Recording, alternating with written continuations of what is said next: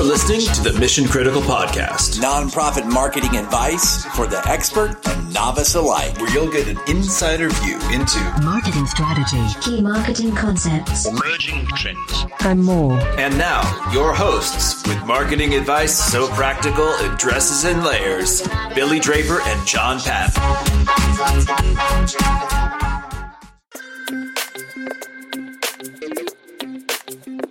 Hello.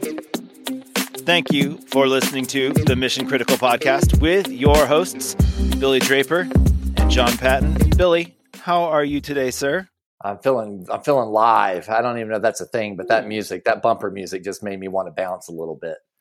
Yeah. You know, I think I've heard it once or twice before, but every time it works every time. It does. It just feels right. Tonight it felt extremely good. So I'm going to roll with that. Yeah, we bump it up to 11. There's a little post-production magic there. Absolutely. Billy, I thought I heard some clinking going on in the background. Do you have something handy there? What's in the glass tonight? I have a glass that is full of this Jefferson's Ocean Aged at Sea. So yeah, a little 90 proof sip of whiskey here tonight. So yeah, here you go. Audio files. Yeah. Listen to that. It's like one of those YouTube videos that gives you the chills. Suddenly. Are you sipping on anything?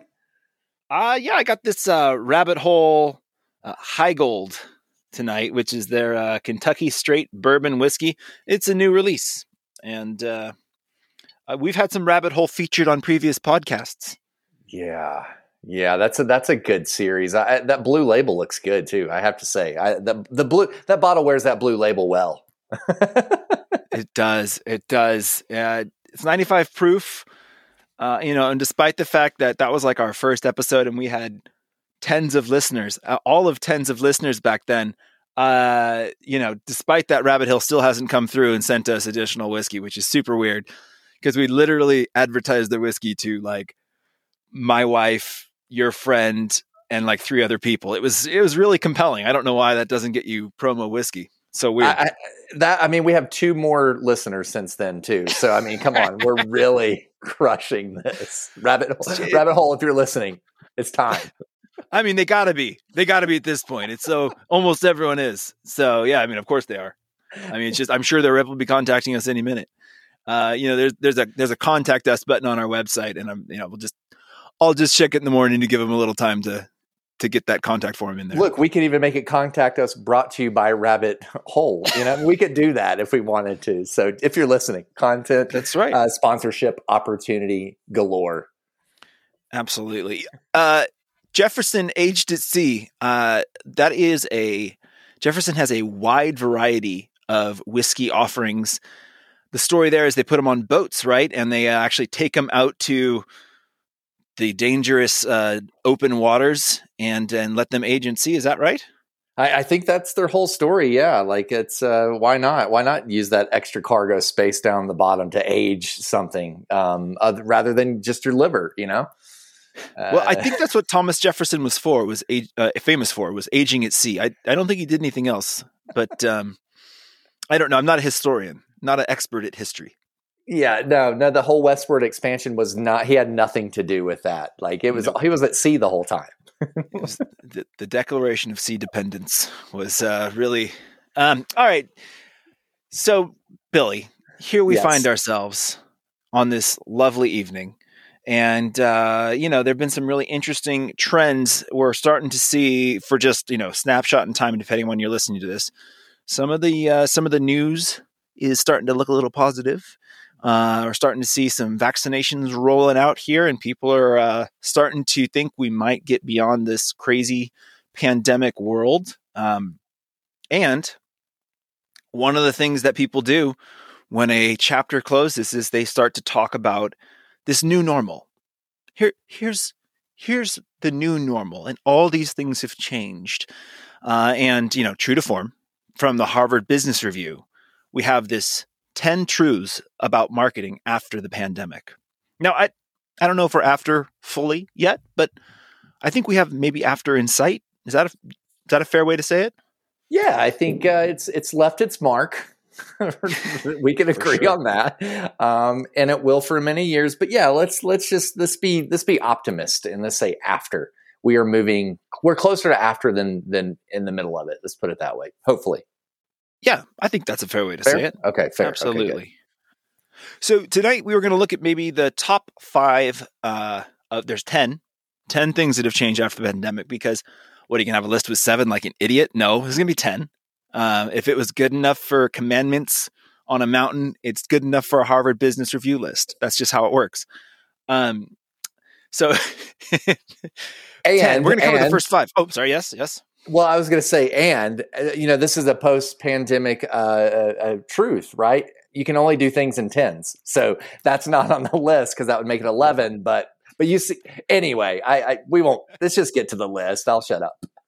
The list goes up to 11 when you add that one. There you go. Anytime you can get a David Guest reference in, period, it's always the right choice. Twice in one episode too, by the way. Absolutely. All right. Well, let's begin this Best in Show. So old truth, number 1, marketing begins with knowing your customer. New truth, marketing begins with knowing your customer segment.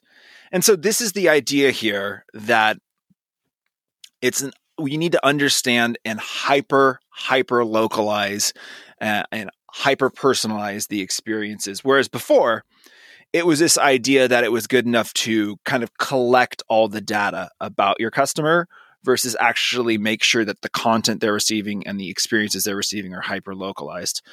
When you think about hyper localization and you think about like deep relevancy, and we've talked a little bit about this before, what are some of the brands that come to mind that are just really good at knowing you? Oh, there's a couple out there, and we're just talking about brands, right? We're not talking about like nonprofits. We're talking about brands. Well, I'm a fly fisherman, right? And so there is a lot of a brand affinity with fly fishermen. One in particular, Sage.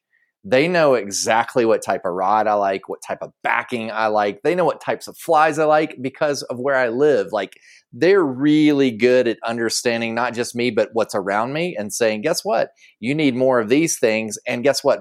I own 4 different reels. I can't fish. I don't have 4 hands. I can only use 1 at a time, but I own 4 of them because they know me so well and they get me to buy things all the time.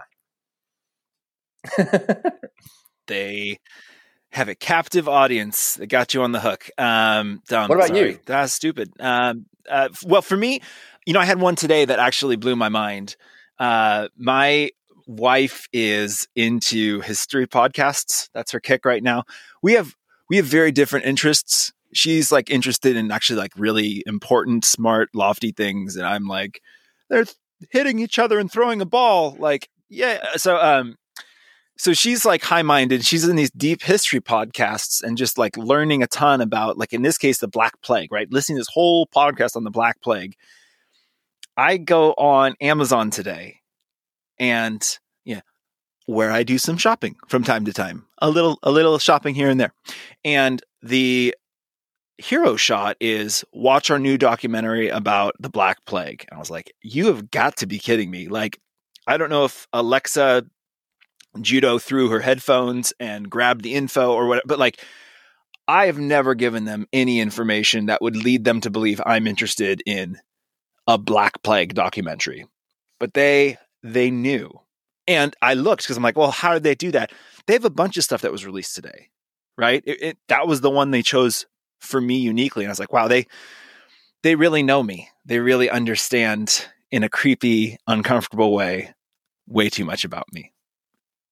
They know what's around you. That's the thing, right? If you've ever studied that algorithm, I mean, there's a couple different versions of that algorithm, but what my wife is convinced, right? Same thing. She's like, they're listening to us. I'm like, all right. So you could argue maybe they are, but I like to think that there's an algorithm that's actually looking around me. And so it will look at things like, someone in your household has browsing history, right? And so very much your guys are sharing the same IP address, those types of things. And so it's got going, wait a second, if we can get husband to talk about this thing, then husband can influence wife and wife can go do this. And then before you know it, and I see this happen with my neighbor on the other end of the neighborhood where we'll talk. He's a mountain biker, and we'll talk about a product, and he'll do all the browsing on his computer, and then days later, my Instagram feed, I'll see that mountain bike product pop up, and like, I have never searched for that. I just heard about it at my neighbor's house down the street, and it's just like, that's being extremely localized, right? That's like influence beyond. It's like shells of influence it just builds. It's so cool and really creepy. It makes me want to go to my friend's house near their Alexa and just talk about like all sorts of like hemorrhoid creams. Just see how many hemorrhoid cream advertisements I can get in their in their inbox. I like it. I think that should be a challenge. I think we should just do that as an experiment and see who can get more. Like the neighbors going, "This is weird." I got 10 hemorrhoid recommendations served through Amazon in my neighborhood this week. So it's not just H, it's H through Z preparation. It's you get them all there. It'd be really funny. Actually, I've never thought about that, but this is like actually a pretty formidable prank. You just go over to your friend's house, turn on their Alexa, and just start like asking Alexa for absurd things. Like, what was that famous internet one that was like, it was 50 gallons of massage oil or something like that. It was like a 50-gallon drum of massage oil. And you're like, I need to get an ad for my friend to have a 50-gallon drum of massage oil. I don't know how, but I need to make that in their inbox ASAP. And just completely ruin their Instagram feed where they have to reset. They have to like change like everything they do. They just have to just completely eject, right? It'd be like, I can't even do the thing that I like to do anymore because it's just terribly invasive and uncomfortable. And I'm not even into these things. So yeah, that's a good way to do that. It's a gift that keeps on giving. It really does. Like the jam of the month. I think Reiki massage classes would be, I think, amazing. If you could just like fill someone's Instagram feed with Reiki massage classes and you're like, gosh darn it, I don't want this. I don't want any part of this. They're not even touching my back. Challenge accepted. Okay. All right. If we can get, that's our new challenge. If one of us can get, whoever can get the most uncomfortable and awkward ad to post in our friend's Instagram feed from visiting their house. We have people to visit their house, but once that's a thing, then yes, that'll be the challenge. All right. I think we're talking about marketing. Were we? I don't know. Let's talk about marketing. Customer segment, I think, was where we were at. That might have been it. Yeah. Right. It's a big segment of the population that needs Reiki massage class. No, we're talking about hyper localization. The thing that's interesting when you think about nonprofits who are working on kind of that hyper personalization and hyper localization, so much of the conversation is around the data collection, and so much of the conversation is around grabbing the 38 data sources and figuring out how to make truth out of all those data sources. Billy, here's a provocative statement. What if you grabbed the 3 most important sources and started spending that time on your personalization strategy from those 3 sources versus the 38? How does that sound? I like it. I like it a lot. I also think, in addition to that, how about just segmenting off of like the types? Like a lot of times we segment. I think we go through this exercise where we're like, let's get all the data, like to your point, right? Let's get all the data and let's create all these unique segments. That's great, right? If you have 1,000 pieces of content that you can offer up and really get really, really specific, but I don't think you need to make that intricate you don't need to design something that intricate. All you really need to do is find who your best are and find your next best. And then you need to figure out an engagement model to get them to become your next best, right? Or your best. And you don't need that much data. You just need a little bit of demographic data, yes, possibly, and you need some behavioral data, and you just need to find the most meaningful pieces and go from there. Yeah, I like it. I like it a lot. I agree. I think we try so hard. We have 62 different segments, so we need 62 pieces of content. Probably not. I'm not sure that you're going to get much of an uplift between 22 and 62. Maybe, but probably not. And do you have the time to do all the testing, all the throughput to get to the certainty there? Probably not. Not most nonprofits I work with anyway. Yeah, it's like wine, right? After $40, from $40 to $80, not much different. Now, if you get above $80, it gets a little better, right? Kind of same theory. Or if it's aged at sea, then it's yes, exactly. Exactly. By Jefferson himself. Like his wine that was found in the bottom of the sea. I think wasn't that Jefferson? I'm pretty sure that was. They found some of his like wine from the 1700s. You should ask your wife. You should ask your wife, and then Amazon will then tell you. She would know. She would know. Gosh, she'd be like, I can't tell you what sports ball did, but I can sure as heck tell you what happened with Thomas Jefferson and his sea aging. And his sea aging. All right. That one sounded good. Old truth number 2, you are competing with your competitors. New truth, you are competing with the last best experience your customer had. I like this one a lot. Yeah. I like this one an awful lot because I think when it comes to share of wallet in the retail space, this feels a little less true to me. But when it comes in the nonprofit space, this feels super true. And I'll give you a perfect example. I got invited to a virtual gala, and it was it was super generic. It was, a significant investment of time. It was like an hour and a half, where they want me to come and just be talked to. There was nothing interactive about it. Right. And then I went to a different gala not so long ago, and there were like conversations happening and even like breakout groups where you could ask questions. And it was really kind of compelling and engaging. And so when I'm comparing them, even though they're totally different causes, totally different orgs, I was kind of like, I guess I want to go to the one that is a little more compelling than the one that isn't. And so the other org wasn't as compelling, was literally losing my attention and potentially my dollars because they weren't as good as the last one. You seeing this too, Billy? All the time. It's funny because I've actually stopped supporting organizations. So this take, for example, child sponsorship, I think is a really interesting one because all of them are kind of, look, they're all offering the similar thing, but the experience is what makes you stay and advocate and share. And I've done a couple of different ones now, and I'll tell you, experience is everything in that space.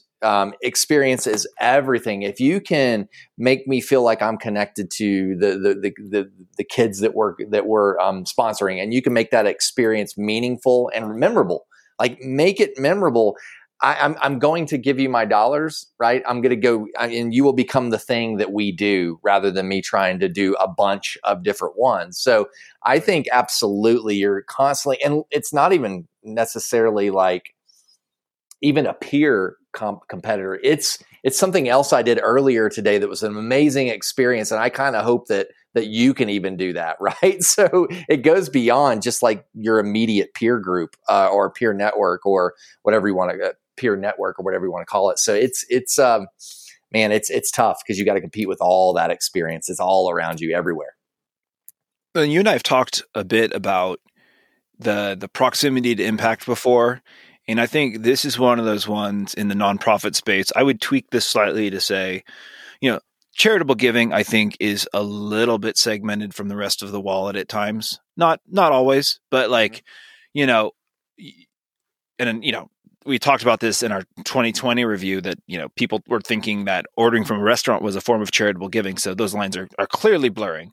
Yeah. But in terms of bespoke giving for charitable organizations, right?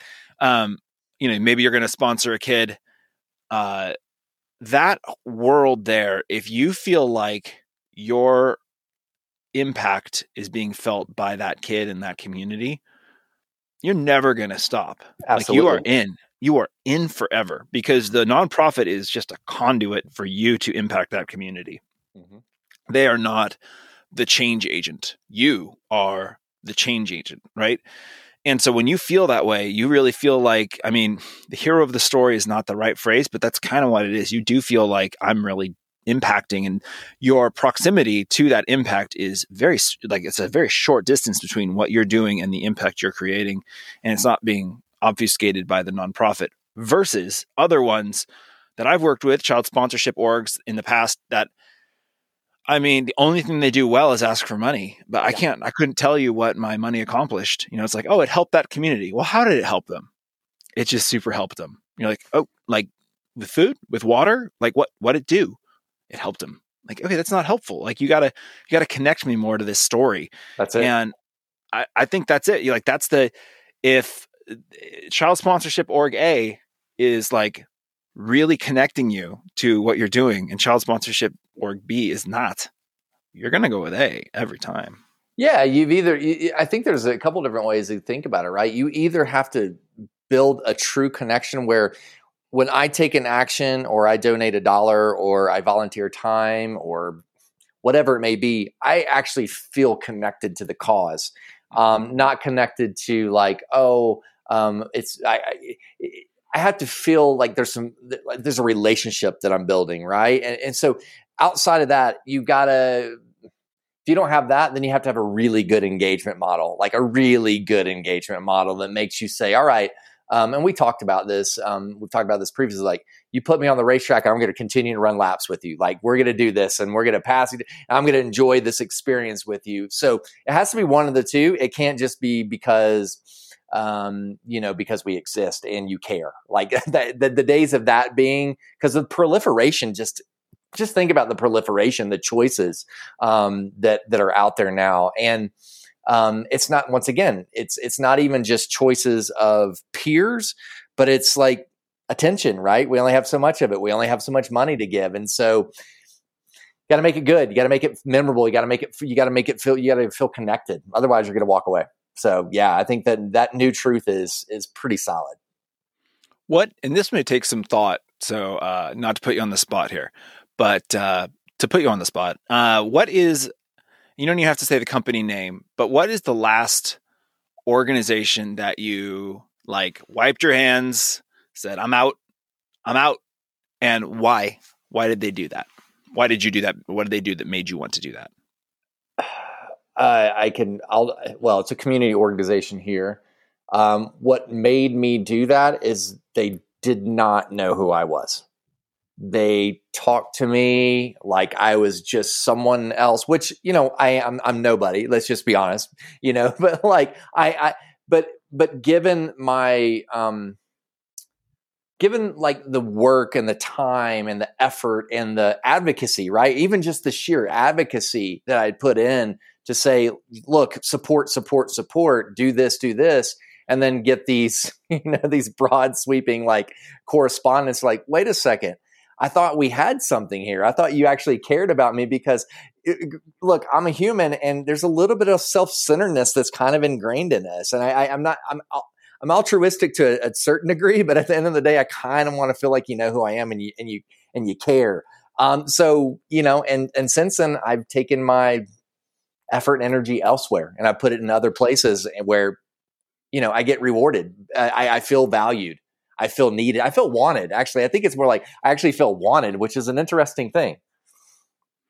Yeah, that is. That's a whole can of worms right there. Feeling wanted, and how to leverage like Maslowian needs in your marketing strategies. But no, I think that's actually really, it's astute. And I think the thing about saying thank you and feeling known is that it's not why you do it, but it helps you want to do it again. For sure. Have you had that experience? Is this something like you can recall?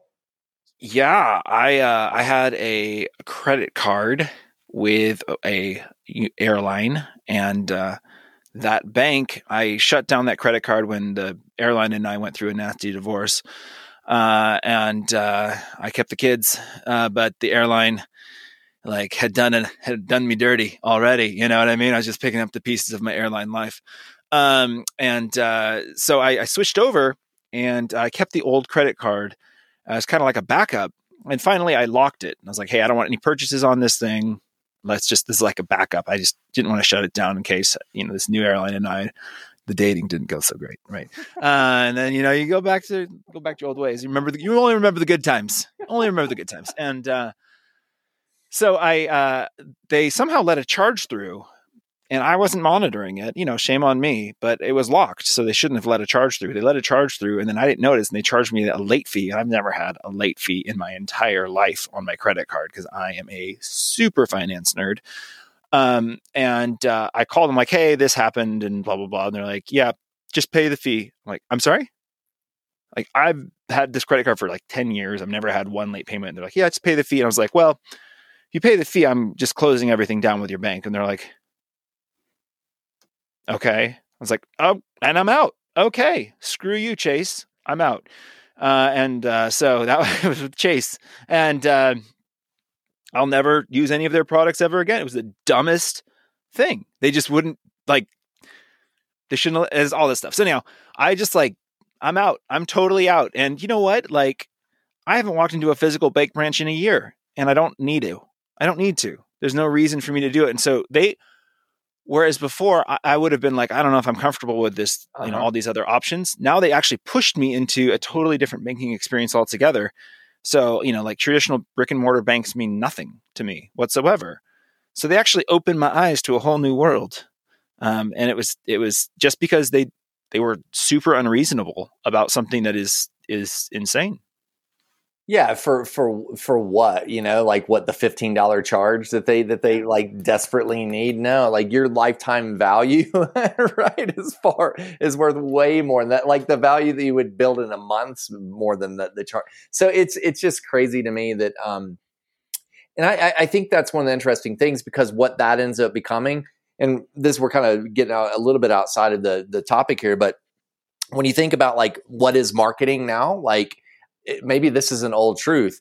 Customer service is not marketing. New truth, customer service is marketing. That shouldn't be groundbreaking for anybody, because I think this has been happening for a while now. But maybe it's a good reminder that your service also influences how customers feel, which is part of the experience that we're kind of talking about here. Because look, if that's not there and that service is not there, that's part of the experience. And guess what you're going to do? You're going to walk away and you're going to share it on a podcast, and 12 people are going to hear it. And those 12 people are no longer going to bank with Chase. At least up to 14 or 16 now. For sure. The myself listening to it 6 times, and you a couple times, and 3 other people are going to love it. Exactly. No, I think that's really well put. And actually it dovetails nicely into number 3, which is customers hope you have what they want, right? So that they go out there and they're like, I call this the Home Depot experience. I swear to you, I can go to Home Depot for one thing and they will be out. They'll have a whole store of things except for the one thing I want. And they're like, oh yeah, we don't have that. No, just this thing you don't have. You have everything, everything else is in stock, but this one thing's out. Yeah. Awesome. Super great. But you can't really get mad because it's a big warehouse and you need something really specific. You're like, I can see how it would happen if it didn't get ordered. So, but that's the old way. And the new way is customers expect you to have exactly what they want, right? Because when I search Amazon for that one thing, pops up, it's there.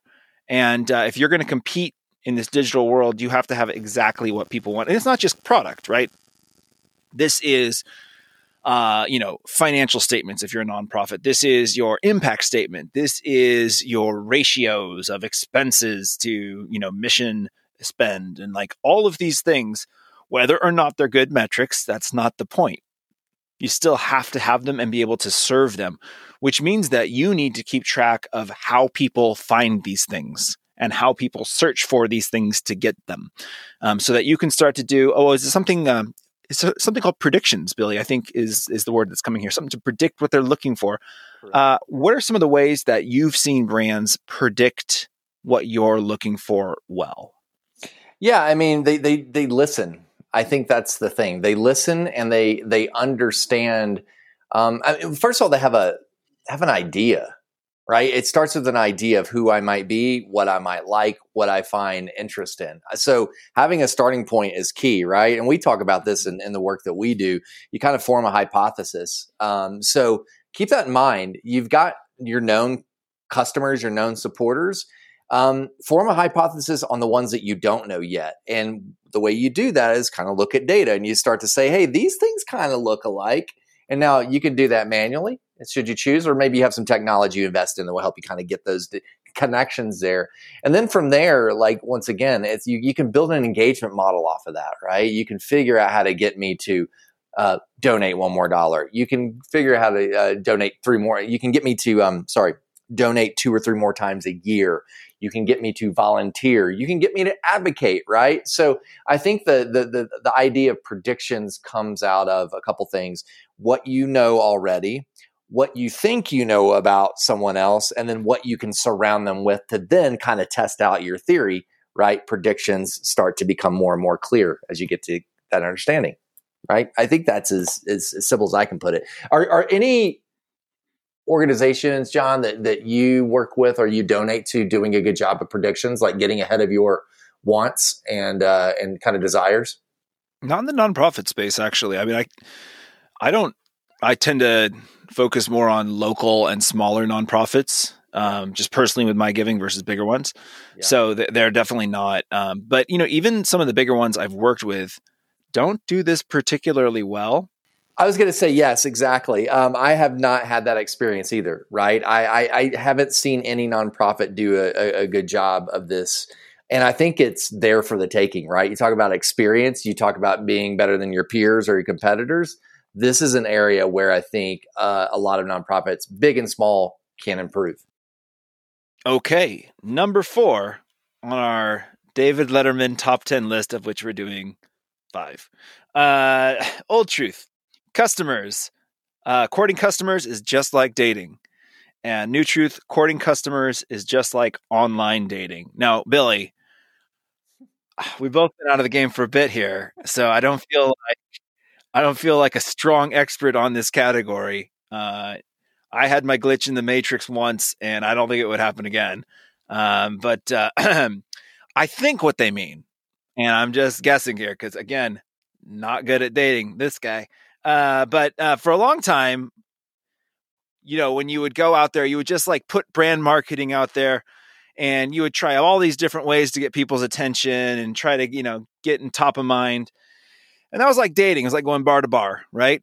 Just trying to meet somebody special. Versus online dating, where, it's, again, not done it. But the idea would be, I think, to have a conversation inside of your app of choice, depending on your sincerity with your dating intentions, whether that be totally insincere, a la Tinder, or potentially far more sincere, more like a Bumble. So with that being the case, there is all of this information and conversation happening before you're actually physically coming together for a date, which is really interesting to me. And I think it actually is a really good analogy for the new world we're in, right? A lot of the time, we've talked at length about capturing behavioral data, but a lot of time what you're doing here is you're starting to build that relationship with the person before they ever take you out on the first date. Is that a fair statement?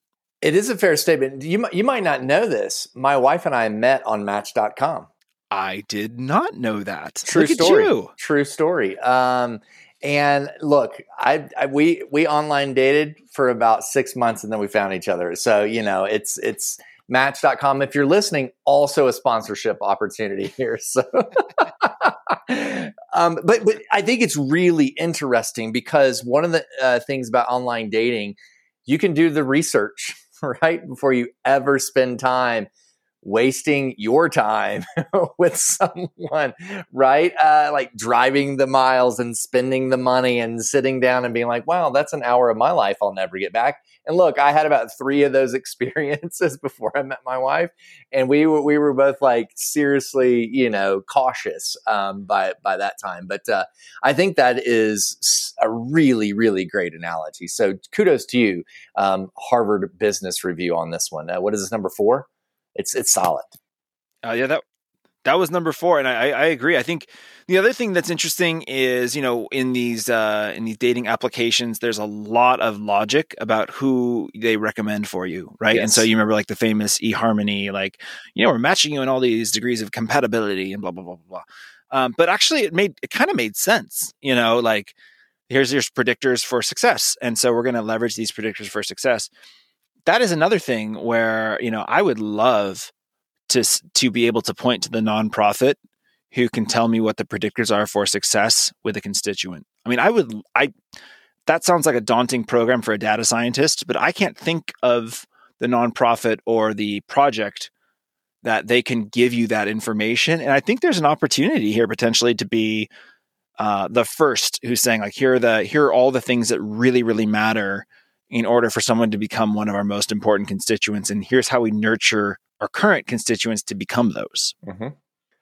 It's ripe for the picking. It is totally ripe for the picking. And the data's out there. The data's out there from first party to second party, third party, fourth party, you name the party, all the parties and all their data. It's all out there, right? So much parties, many parties. I have to expand on the Match and my wife story real quick. So if you see the video, you can see I'm starting to grow this mustache. Now it's funny because I never thought I would be like a mustache guy until I grew a mustache, and I was like, I have a gift, and like I don't have many gifts, but I'll brag about this. I have a good mustache, right? It's like a formidable mustache. When I get it in, it's hard to deny. It just has a little bit of power. And so it does. I'm proud of it. Okay, I'm proud of it. Okay. So when I was on Match, as anyone would be, when I was on Match, I went on a few dates and they were just horrible. Like I was just like, you know what? I don't even care. I'm just gonna. And I lived in a small apartment in Denver, and I had my own startup. I was living on a very skinny budget, if you will, and so I was watching Tombstone every night on a DVD player because that's all I had. I didn't have cable. I watched Tombstone or The Goonies. And Tombstone actually inspired the mustache, right? And the whiskey drinking a lot, maybe more than but anyway. So I had grown this really great mustache out, and I decided to get on Match and give it one more try. And so I was like, found my wife, right? And I went on and was like, this girl's kind of cute. She seems funny. Like, all right. She seems like she's deeper than most of the folks I've, experienced on this site. Like she could probably have a good conversation. I'm not shaving the mustache. I'm going out with her. And if she likes the mustache and we have a good time, then she's a keeper. Sure enough, we're married. 8-year anniversary tomorrow, by the way. And I shave like regularly, right? So I beard and no beard and then mustache.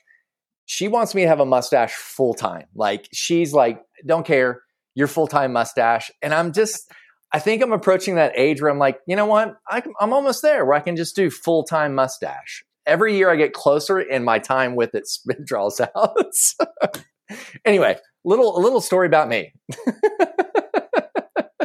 I love it.